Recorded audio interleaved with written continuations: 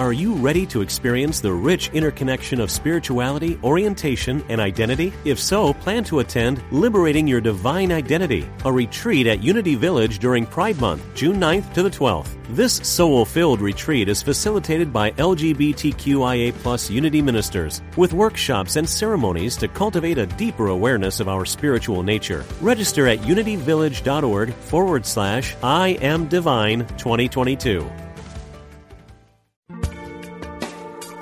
Thanks for joining us.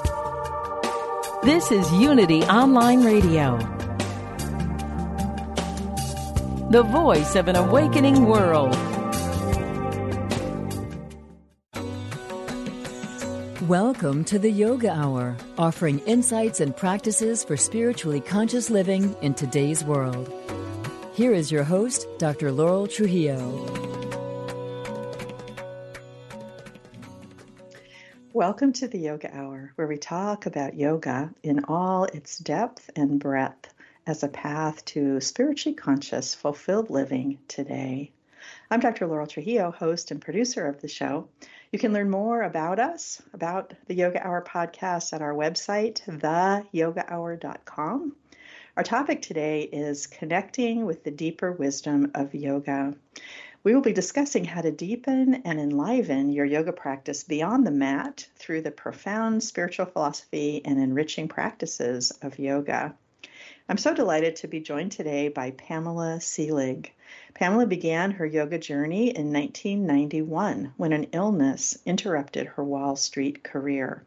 The practice of yoga helped with her recovery and led to a lifelong pursuit of perceiving and sharing yogic wisdom. Pamela's roots are with the Integral Yoga Institute, and she is a certified IYI Hatha, Raja, and meditation teacher. She is author of the recently released book, Threads of Yoga, Themes, Reflections, and Meditations to Weave into Your Practice. You can find out more about Pamela Seelig, her teaching, and her book at her website, PamelaSeelig.com, and her last name is Seelig. PamelaSeelig.com.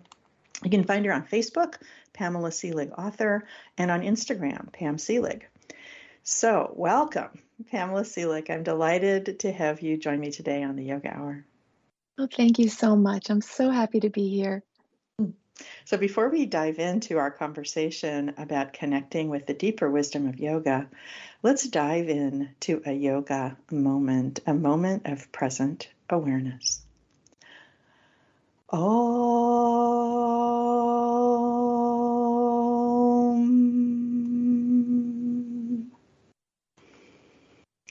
Let's begin right where we are, whatever we're doing, and just bring our attention to the body, feeling the body in space.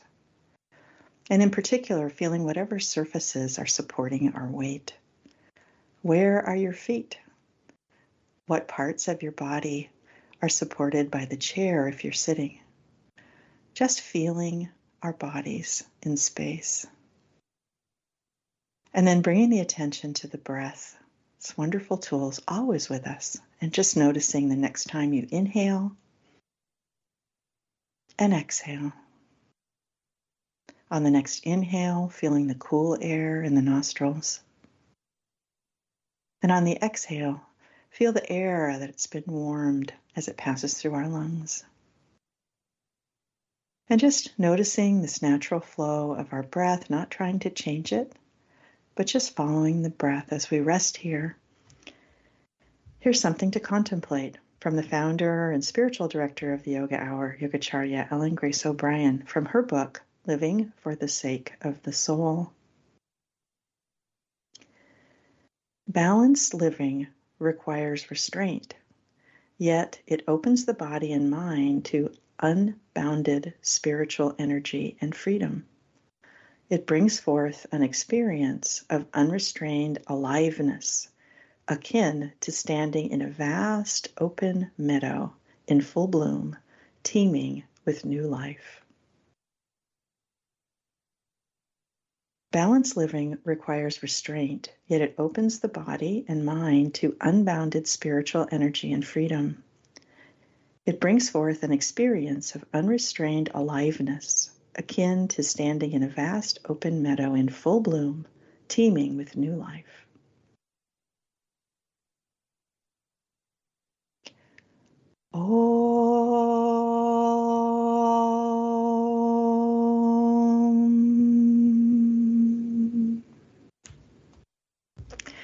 Once again, Pamela Seelig, welcome to the Yoga Hour. I'm really delighted to have you on the show and to discuss your lovely book, Threads of Yoga, with you. I really appreciate how you bring in the wisdom of yogic philosophy into, in so many ways, into yoga practice. So it was really a pleasure for me to see how rooted the book is in the foundational practices of yoga that are described in the Yoga Sutras of Patanjali. And as I mentioned in the opening here on the Yoga Hour, we really do explore yoga in all its depth and breadth. And the sponsor of our podcast, the Center for Spiritual Enlightenment, is a meditation and spiritual practice center which focuses on the practices of Kriya Yoga from the Yoga Sutras of Patanjali. So it was a common root that I really appreciated. So just to begin the show, what was your introduction into yoga? Can you tell us more about that? Oh, sure. Yes, I feel like with my roots in integral yoga and the Patanjali's Yoga Sutras, we are related in a way. That's right, cousins at least. Yeah. But I really was introduced to yoga through an illness. Back in the 80s, I was working on Wall Street, not necessarily living a very balanced lifestyle at that time. And one day I woke up and I had Bell's palsy, which is not life-threatening and really not that uncommon, but it's quite dramatic, where half of your face is paralyzed. So I was really stopped in my tracks. And part of the process was there's nothing you can do about it. You just have to wait. And I wasn't very good at that.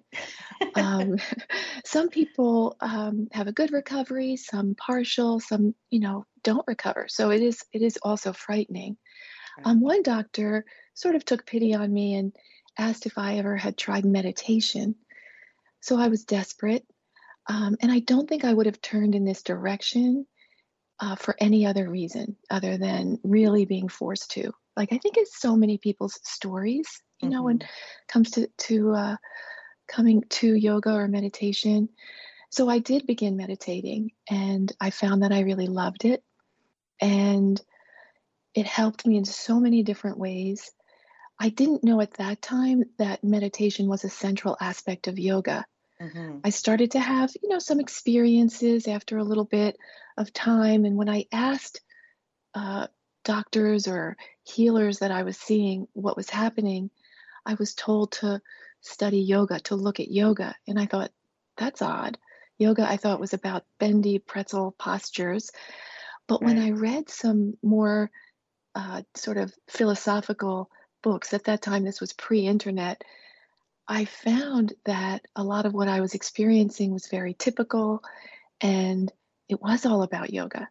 So that really was my introduction to the world, and I'm now very grateful. I had a decent recovery, so I'm very grateful for that, but also for the fact that it opened this door or universe for me into this world of going within.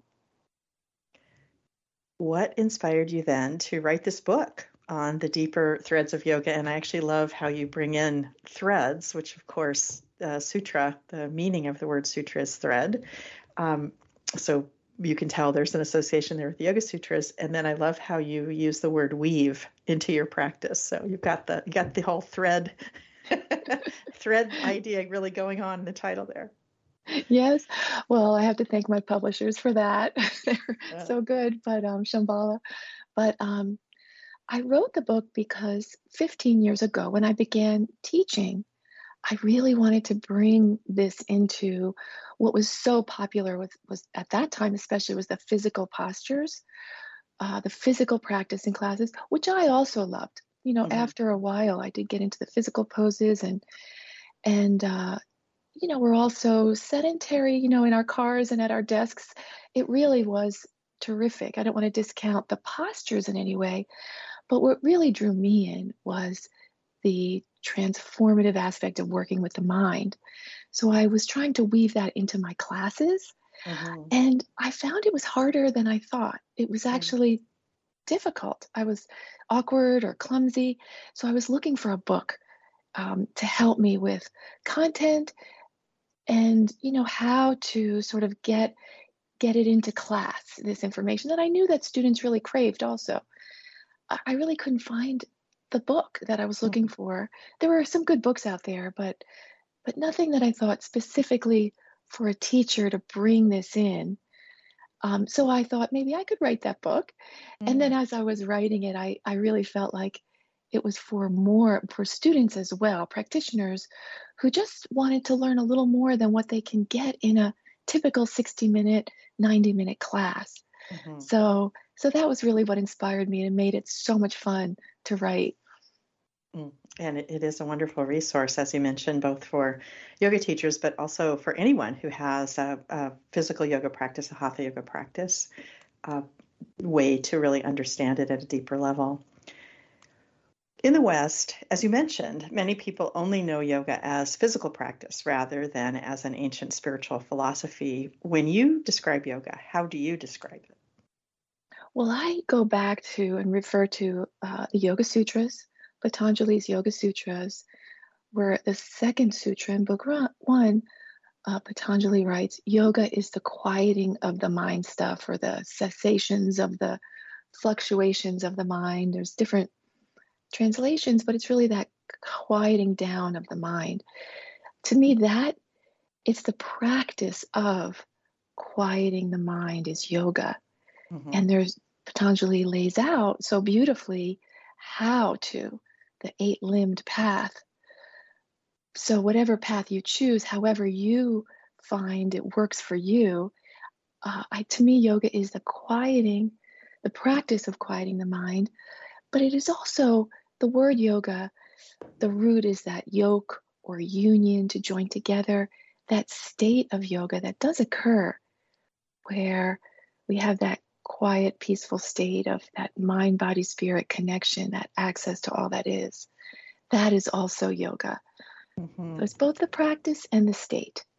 Mm-hmm. Yeah, no, that's great to point that out. That I always actually love that about yoga, is that it's the goal, that quieting of the mind stuff, and it's also the path. It's how you get there, and it's also where you get. So I really appreciate that about the word. You have many practices in your book, and to just start out, you have one that you call Observe the Inner Thought Stream.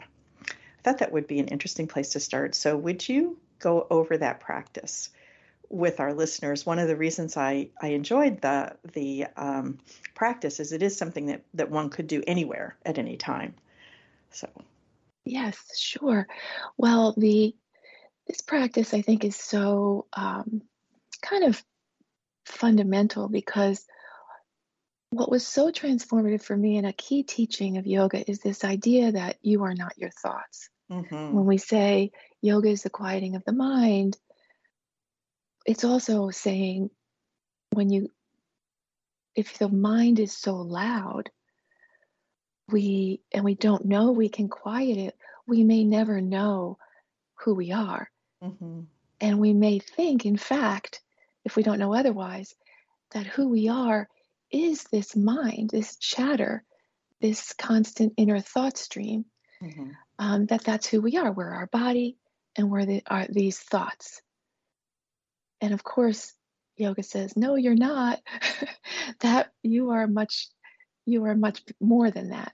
Mm-hmm. But in order to experience that teaching, that's just sort of the teaching, but then to experience it, there's many techniques. And one is just this basic, simple observing your inner thought stream, where you quiet the mind through, maybe the first sort of basic way is connecting with the breath, bringing the mind into the body, making this mind-body connection. So feeling the body breathing, maybe with the ribs, feeling the ribs expand on the inhale and relax on the exhale, and expanding on the inhale and relaxing. So feeling the body breathing So you're no longer in that thought stream. Your attention is in the body, feeling the breath. And from this place, from this space of feeling the breath in the body, you can observe the thoughts. There may be a lot at first, but with a little time, you can just begin to observe the thoughts from this space of feeling the breath in the body, feeling that the ribs expand and relax. And then after a moment or two, you'll notice the thoughts, and you'll also notice, importantly, that you're the observer of the thoughts, that in fact you are not the thoughts. And that is sort of, we know the teaching, but that is actually experiencing, and you can begin to integrate within your knowing this idea that no, you are not your thoughts. That's just your thoughts. That's why I appreciated it, and it opens up that space for this idea of ourselves as the witness consciousness, which is another whole chapter in your book. We've talked about the Yoga Sutra 1.2, which, as you mentioned, is that yoga is the quieting of the chitta vrittis, the mental, all our mental processes.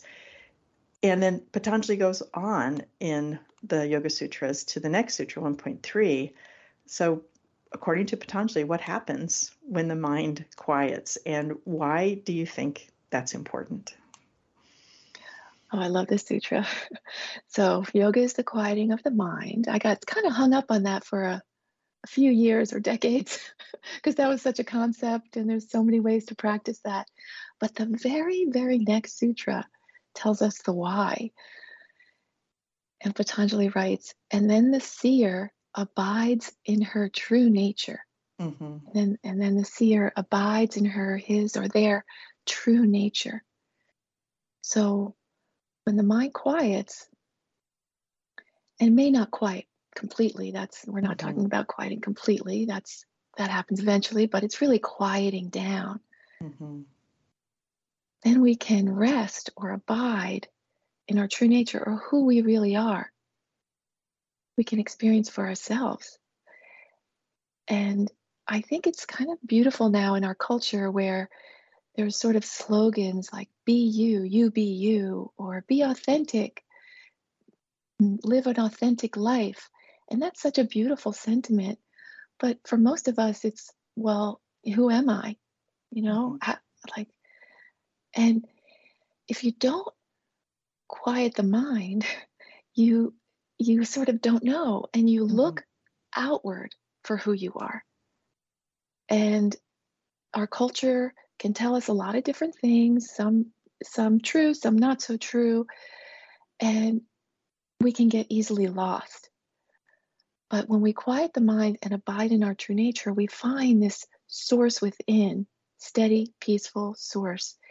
And from that place, we can direct our life from this deeper place, from this knowing, from this place of connection.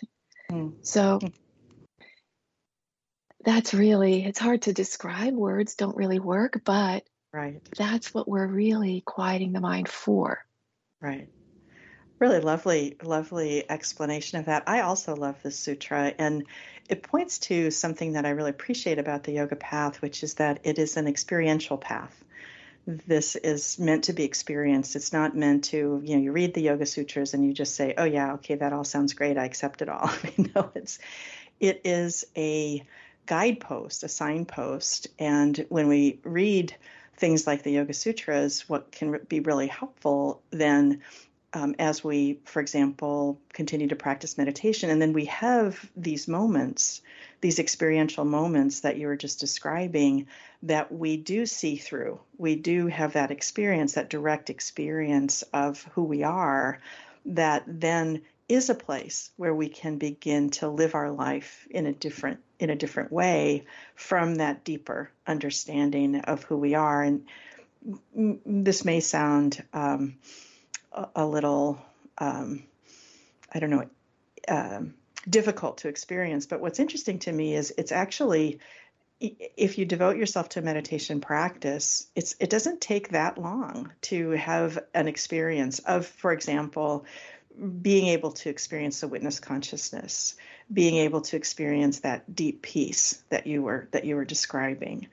And it just points to the importance of having a meditation practice. So I thought I would ask about you that about you next, or from you next. So how do you encourage people to do that? What do you say is the importance of having that regular practice? Well, I just want to say, I think I totally agree with what you were just saying about you don't have to, it's not that difficult to have an experience. You don't have to be a perfect person or Right. incredibly holy and all those things. It really is just a little bit of a dedication, intention. It really is. It's for everyone. I feel like it's our birthright. And in terms of encouraging people, I really think this conversation that we're having now and letting people know about teachings like the Yoga Sutras, that you are not your thoughts. And then that this idea that, first of all, you can quiet your thoughts. You may never come across that in your life, just in our typical culture, that's even a thing that we want to do. Why would we do it? So I think when people understand, wow, I can quiet my thoughts and not be kept up at night, thinking worst case scenarios, like my mind is actually able to be trained to calm down. I think just educating people and letting them know that's even possible is first. Then this deeper spiritual path of, wow, you get to know your purpose and why you're here. It's not that far away from you. It's really just a sitting practice. And you can choose your practice. There's lots of choices. There's nothing to believe in. There's no dogma. There's nothing to change about you or in your life. And when we have a meditation practice, what we're doing is practicing for our lives. We're here to live our lives as optimally, as fully as we can. And having a meditation practice is just a way to enhance our own life. It's the practice of being more aware as we're in our job, as we're raising a family, as we're transitioning to retirement, whatever. It's just the way that we practice bringing in more awareness or being more who we are. And honestly, that's what the world needs, is who we are, not who we think we should be. It's who we are. And this is the practice of finding that. Right. Which is one of the practices as set out in Patanjali's Yoga Sutra at the beginning of the second section of Yoga Sutras, describing Kriya Yoga as a path of three practices of self-discipline, self-study, and surrender. And what we've been talking about is the self-study part, which involves, of course, the questions like, who am I? And having those experiences that we've just been mentioning, but also the practice of reading scripture is part of that as well. And what I love about it is having those experiences, then it gives me some idea of what the heck just happened. I can have read about it and then like, oh, that's what they were talking about. So that it's lovely how the study, this external study of things like the Yoga Sutras and then our internal experiences really go hand in hand. Gives us a way of understanding and deepening our practice. And in many cases, you really make that easy with your book, with each chapter having quotes and having practices. You tie it to Hatha Yoga practice. You tie these things to different postures, the ideas about what you can do in Shavasana at the end of a yoga practice. So all of those things are really helpful, I think, for people. Yeah, it sort of verifies the experience that we have when you see that, wow, people have been doing this for thousands of years, trying to calm their mind. It sort of it gives you a connection to, it's the human condition. It's not just your mind is overactive. it's the human condition. Mm-hmm. Sometimes people will get discouraged, this idea of yoga as stilling the mind, these mental processes, these chitta vrittis. Chitta being just the mental field, and the vrittis being all of kind of the waves. Like, I think you even use this analogy in the book, the waves on the surface of a still lake. And so that prevents us from really seeing down into the lake, prevents us from seeing a clear reflection of whatever is mirrored in the lake. And that this process is one that allows those fluctuations just to come to rest. But it can be frustrating at first, especially if you're trying. What's funny about it is you can't really try to make yourself not think. The processes that are outlined in the 8 limbs include just focusing, for example, focusing on the breath, like you said, and that just bringing your attention back and back and back to a focal point like that is what allows the mental field to settle. Yes, it's this practice. I find it the practice of relaxing. It's not something our culture encourages, really. But when you learn how to relax the body, the mind will follow. And it's this idea of relaxing, and that can be quite a challenge. Yes. Yeah, I liked how you said that. It's not one that our culture really encourages. And with that, we've come to the close of the first segment. You're listening to the Yoga Hour. I'm Dr. Laurel Trujillo, host and producer of the show, here with my guest, Pamela Seelig, yoga and meditation teacher and author of the book we're discussing today, Threads of Yoga. You can find out more information about Pamela Seelig at the website pamelaseelig.com. Again, SEELIG. You can find out more information at our website, theyogahour.com. We will be right back.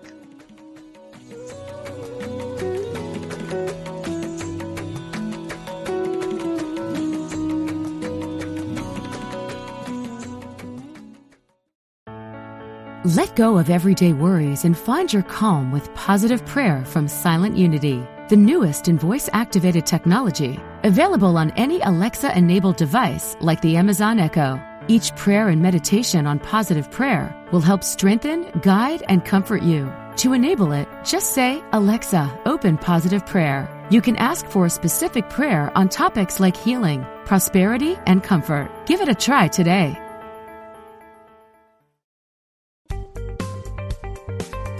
Experience the difference.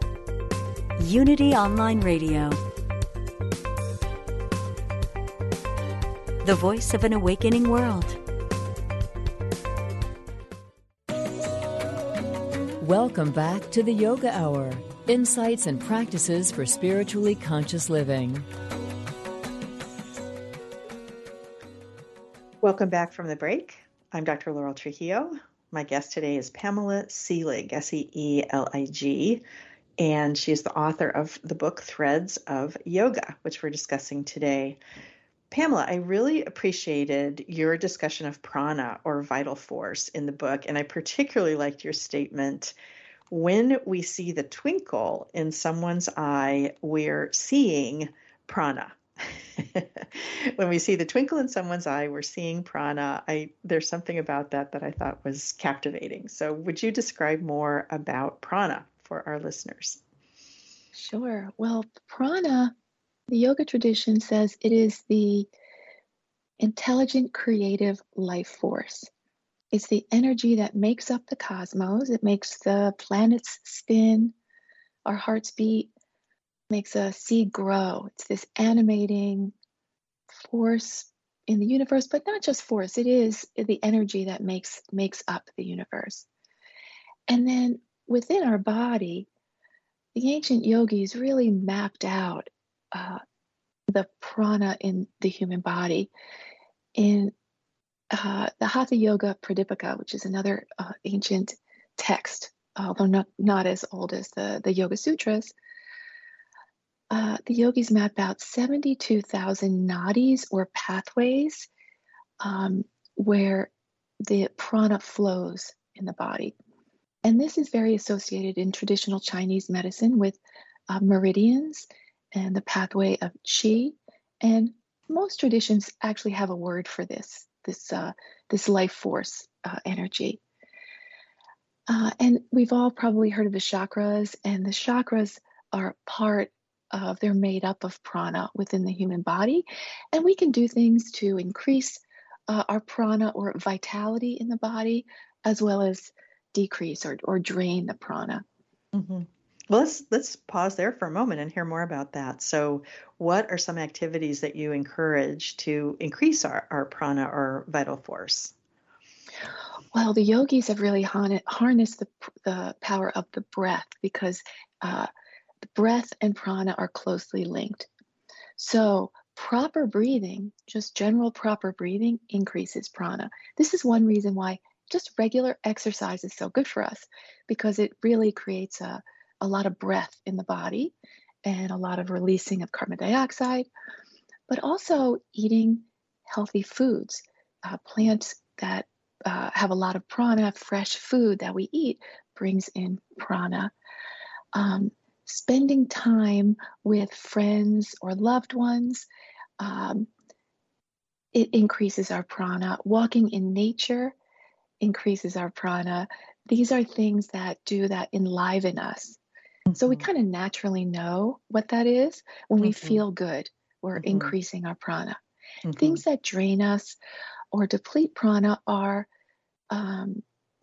behaviors that just aren't healthy. Maybe being too sedentary, not being exposed to nature as much as we would like, negativity, things like gossiping, eating too much food or not enough food or unhealthy food. Those sorts of things are just draining for us. It's interesting, as I was listening to, of course, I'm familiar with everything that you just mentioned as ways to increase prana. The association, though, with the regular medical advice. So we are encouraged to not eat processed foods, for example. And when you think about that from the vital force, we would imagine that the most vital force is going to be in the freshest, loveliest produce, for example, some really fresh salad or a really fresh, broccoli, things that just kind of glow with their own vital force. Whereas if you look at a package of chips or Doritos or, lots of different processed foods, packaged cookies or whatever, you just don't get a sense of a lot of vitality, there. And they still have the macronutrients that Western medicine and nutrition focus on. They still have the grams of carbohydrates, and they have the grams of fat and grams of protein. But there is this sort of essential quality to food that does bring prana into our body. And we feel it, right? We feel after we have some really delicious, fresh food that's been well prepared, because also the preparation of food can add prana to it. Being prepared with love, that kind of thing, can even bring more prana. And we feel it in our bodies, right? Absolutely. It's associated with also sunlight. And there's an association. So the sunlight affects the plants, which are the closest to the light that we're bringing into our body. It's obviously not scientifically measurable at this point. So there is some mystery but as you said, yoga is experiential, and we do experience this when we eat an incredibly fresh picked apple. We just can feel it. And I was also struck by the association of Western medical advice for health about exercise, eating unprocessed foods. There is a relationship actually to, as you were saying, increasing our prana just through these general medical advice. There is an association there. And it is interesting that this isn't something that is accepted within medicine at the moment, because for example, when I was in medical school and did a dissection of a cadaver, of course you can't see the chakras. They're not the visible part of the body. And we don't yet have, for example, an MRI or something similar that can look at vitality. For example, looking at places that the energy may be blocked in the body. That's not something that we can do technically at the moment, although we may eventually be able to measure that. But it's interesting to me that both traditional Chinese medicine, which looks at, as you mentioned, the flow of qi through the body, through the meridians, and these similar concepts in yoga and Ayurveda about the same idea of vital force, which it's called qi in traditional Chinese medicine, prana, as you were just mentioning in yoga and Ayurveda, and this idea that it does run through channels in the body. And I think that is a big part of the benefit that we get from going to yoga class, is that we are working through a lot of these potential blockages due to muscular tension in the body and allowing more the free flow of prana, which is one reason I think people feel so great at the end of a yoga class, that they've had a chance to do that. Definitely. The movement, when you understand the chakras, or, just some basic information, and then look at the postures, you see how each posture is really focusing on one or maybe two of the major chakras in the body. Even sitting in a meditation seat, we sit with a tall spine because of that current of energy that runs, the main current along like the spinal cord, and superimposed on that area. We don't want to block that. So that's even our meditation seat is encouraging the flow, our meditation current of energy. Mm-hmm. And the other thing that happens, of course, at least in most yoga classes, is an association of then the breath, with movement. So more conscious breathing as we are moving. And as you mentioned, then that is really potentially increasing the flow of prana in the body by really bringing our breath and our movement together in the moment in a particular pose.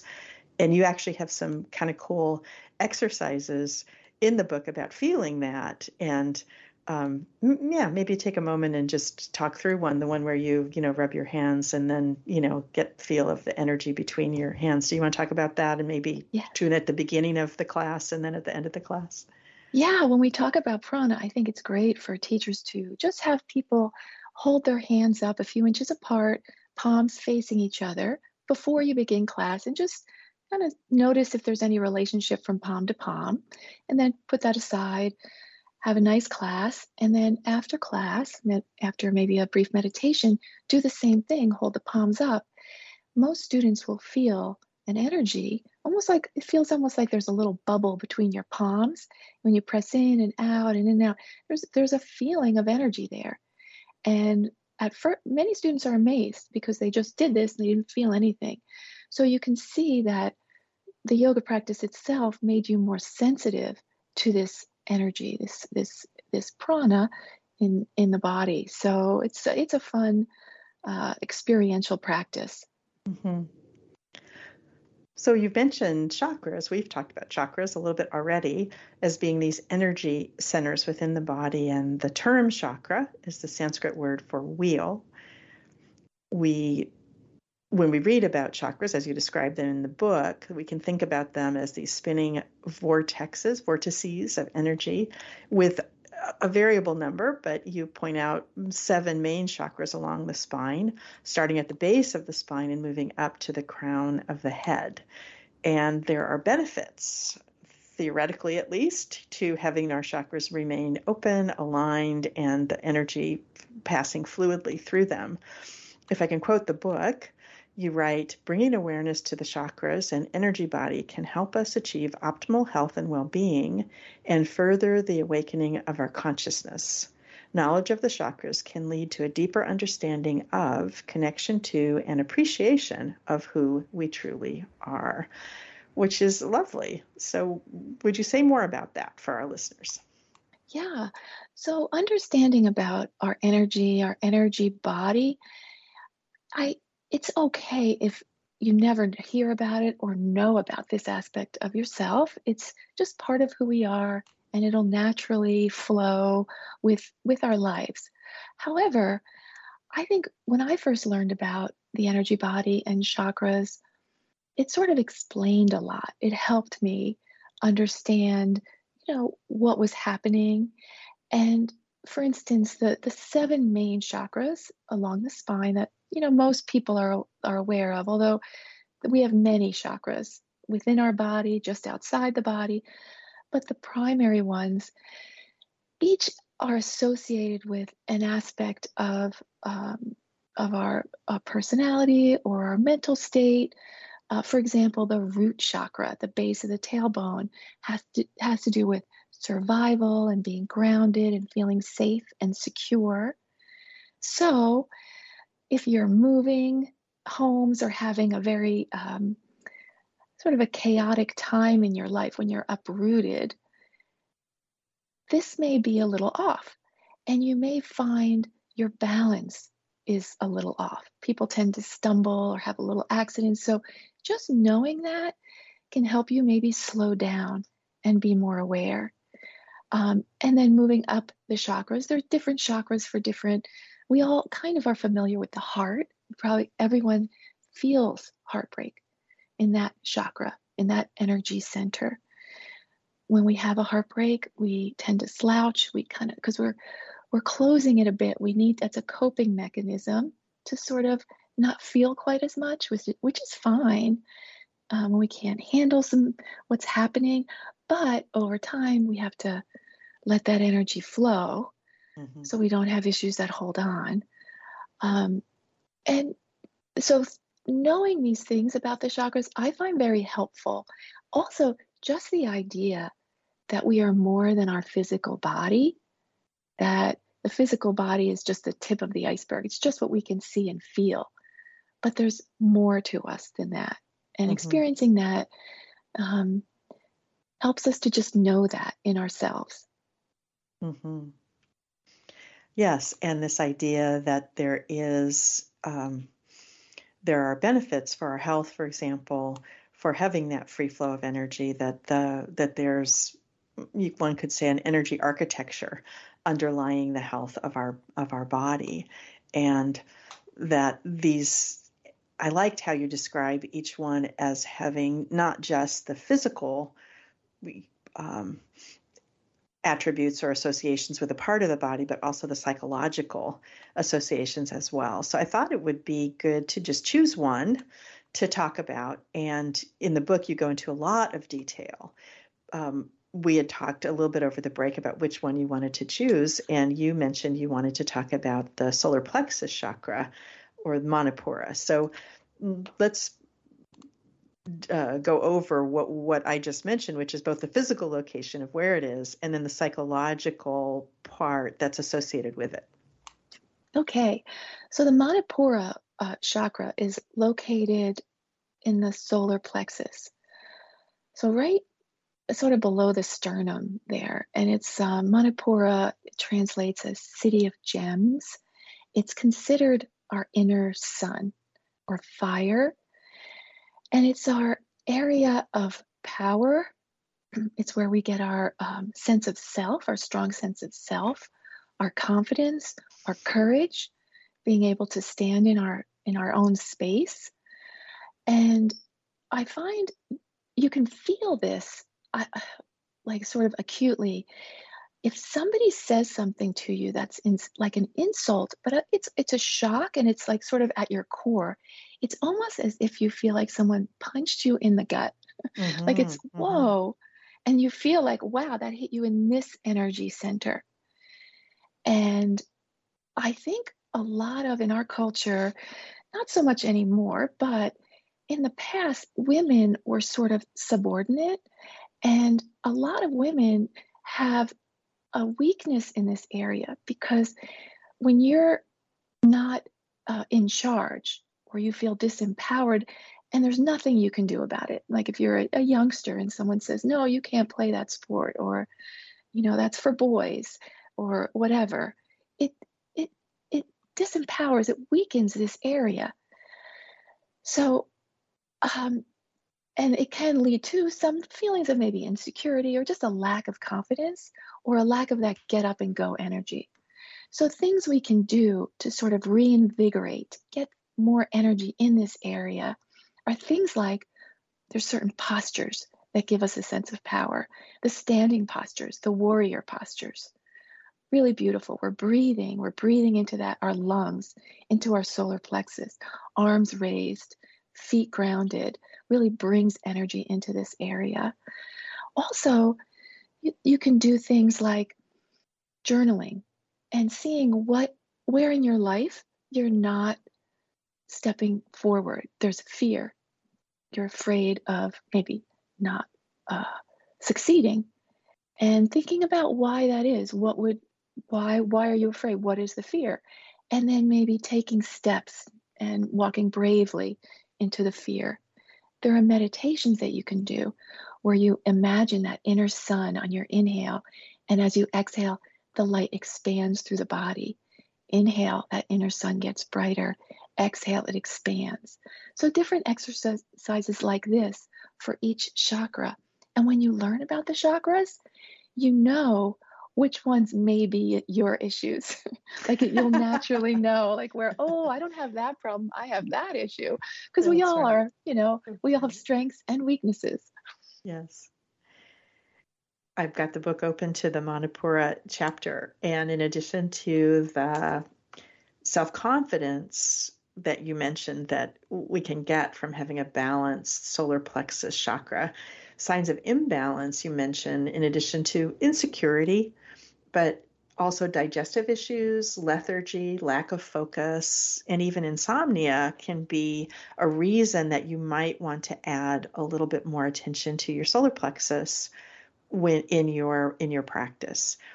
In addition to the standing postures, what are some other postures that would be helpful? You mentioned maybe the core strengthening poses. Yes, any posture that it affects your core, as well as any exercise also that you do, in the world, in your life. Strengthening the middle of the body gives you a sense of physical strength, and that transfers over into your mental, emotional bodies. Because in yoga, we don't just have a physical body. We have an energy body, a mental and emotional body, and a body that connects all. So it's these sheaths that are sort of superimposed upon one another. So when you work on any body, it is associated across all the bodies. So especially for this idea of strength, courage, strengthening this area of the body in any way, upward facing boat pose is a yoga posture, really focuses on this area of the body, will give a sense of strength that you can bring into your life. We all can use now and then, for sure. Mm-hmm. And then that one that we all love so much, the plank. It's so true. But you can do it with your knees down. You don't have to do a full plank. You can do it with your knees down. And it's also just bring the awareness. I didn't mention that in when we talked about prana, how much prana is utilized by thinking. A lot of thoughts use up prana. So when we gather our thoughts and we have awareness, we quiet the mind, we're increasing our prana. It's not scattered. Mm-hmm. So when we bring our thoughts to any part of the body, including the core here, we're bringing awareness, we're bringing prana, attention to that area. We're healing. And also, you mentioned briefly, but maybe you could say a little bit more about the color that's associated with it. Yes. Because each of the chakras has a color as well. And so you mentioned it in the visualization of breathing in the yellow light. But could you say a little bit more about that? Absolutely. So every chakra has a color associated with it. And that's really because of the vibration of it. So that when it's two nadis, two energy channels meet, intersect, the energy then creates a spinning energy. And the vibration at which it does that is a certain color. So the colors can change, they can move, but generally the body almost looks like a rainbow: red, root, is red, orange is the belly area, solar plexus yellow, heart green, sometimes pink, blue is the throat, deep purple is the third eye, inner brain, crown is white. So that yellow is that vibrant energy that we need to get up and go, to move, our will. So the colors are sort of, you can associate it with that psychological aspect as well. Mm-hmm. And it can add some power to the visualization. I like the one that you described, which is, breathing into that area, into that solar plexus area, and imagining that then the yellow light expanding through the body. That's a really nice one. Mm-hmm. And we are basically down to just the last minute and a half or so. So in closing, what words of encouragement or inspiration would you like to leave with our listeners? Thank you. I think that this basic idea that you are not your thoughts, that you are behind or beyond, or however you think of it, your thoughts, even when you're in the moment of stress, when you're really in the life stuff, you may not be able to quiet the mind, and that's okay. But knowing that that's there, and at some point you'll be able to touch into who you are again, I think gives hope and helps, even when we're all in it sometimes. We can't quiet, but knowing that it's there is such a gift, and eventually you'll find that peace again. Mm-hmm. What you just said reminded me of my favorite verse in the Bhagavad Gita 240, which says, even a little bit of this practice of yoga relieves great fear. And I so appreciate that. And that has been my experience in my 19 years now of studying yoga. I liked how you referred to it as a lifelong practice, because for me, it has been. There's always something new to find, something new to explore in the practice of yoga. It's really been a pleasure, Pamela, to have you on the show. You've been listening to the Yoga Hour. I am happy to have spent this time with you. I'm Dr. Laurel Trujillo, host and producer of the show. And we've been discussing connecting with the deeper wisdom of yoga with Pamela Seelig, again, Seelig, yoga, meditation teacher, and author of the book we're discussing today, Threads of Yoga, Themes, Reflections, and Meditations to Weave into Your Practice. You can find out more information about Pamela Seelig at her website, pamelaseelig.com, and on Facebook, Pamela Seelig Author, and on Instagram, Pam Seelig.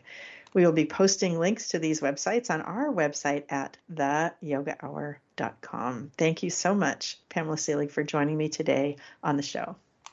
Thank you for having me. Join me next time on the Yoga Hour, next week, when I'll be joined by Corey Hahn, author of the book Rituals of the Soul. We will be exploring how you can create a steadiness within, no matter what the turmoil around you. We encourage you to join us for the many online programs offered by Yogacharya O'Brien and the Center for Spiritual Enlightenment.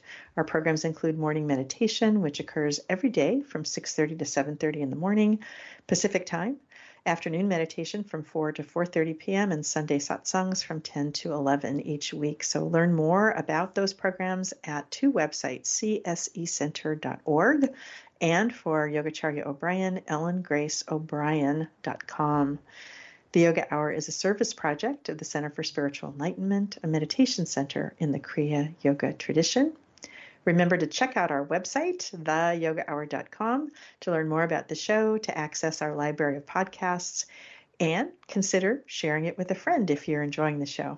Thank you to the Yoga Hour team, founder and spiritual director Yogacharya O'Brien, assistant producers Ann Hayes and Mickey Coronado, and as always, Jeff Comfort and Louis Pagan in the sound booth at unity.fm. I look forward to being with you again. Until then, remember, you carry your own healing and wholeness within you. Share your peace and joy with all you meet. Bye now.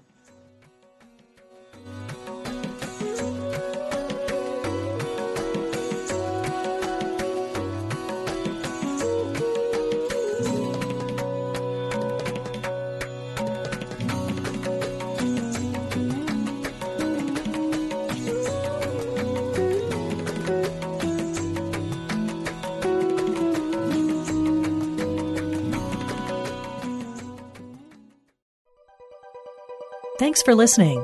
This is Unity Online Radio, the voice of an awakening world.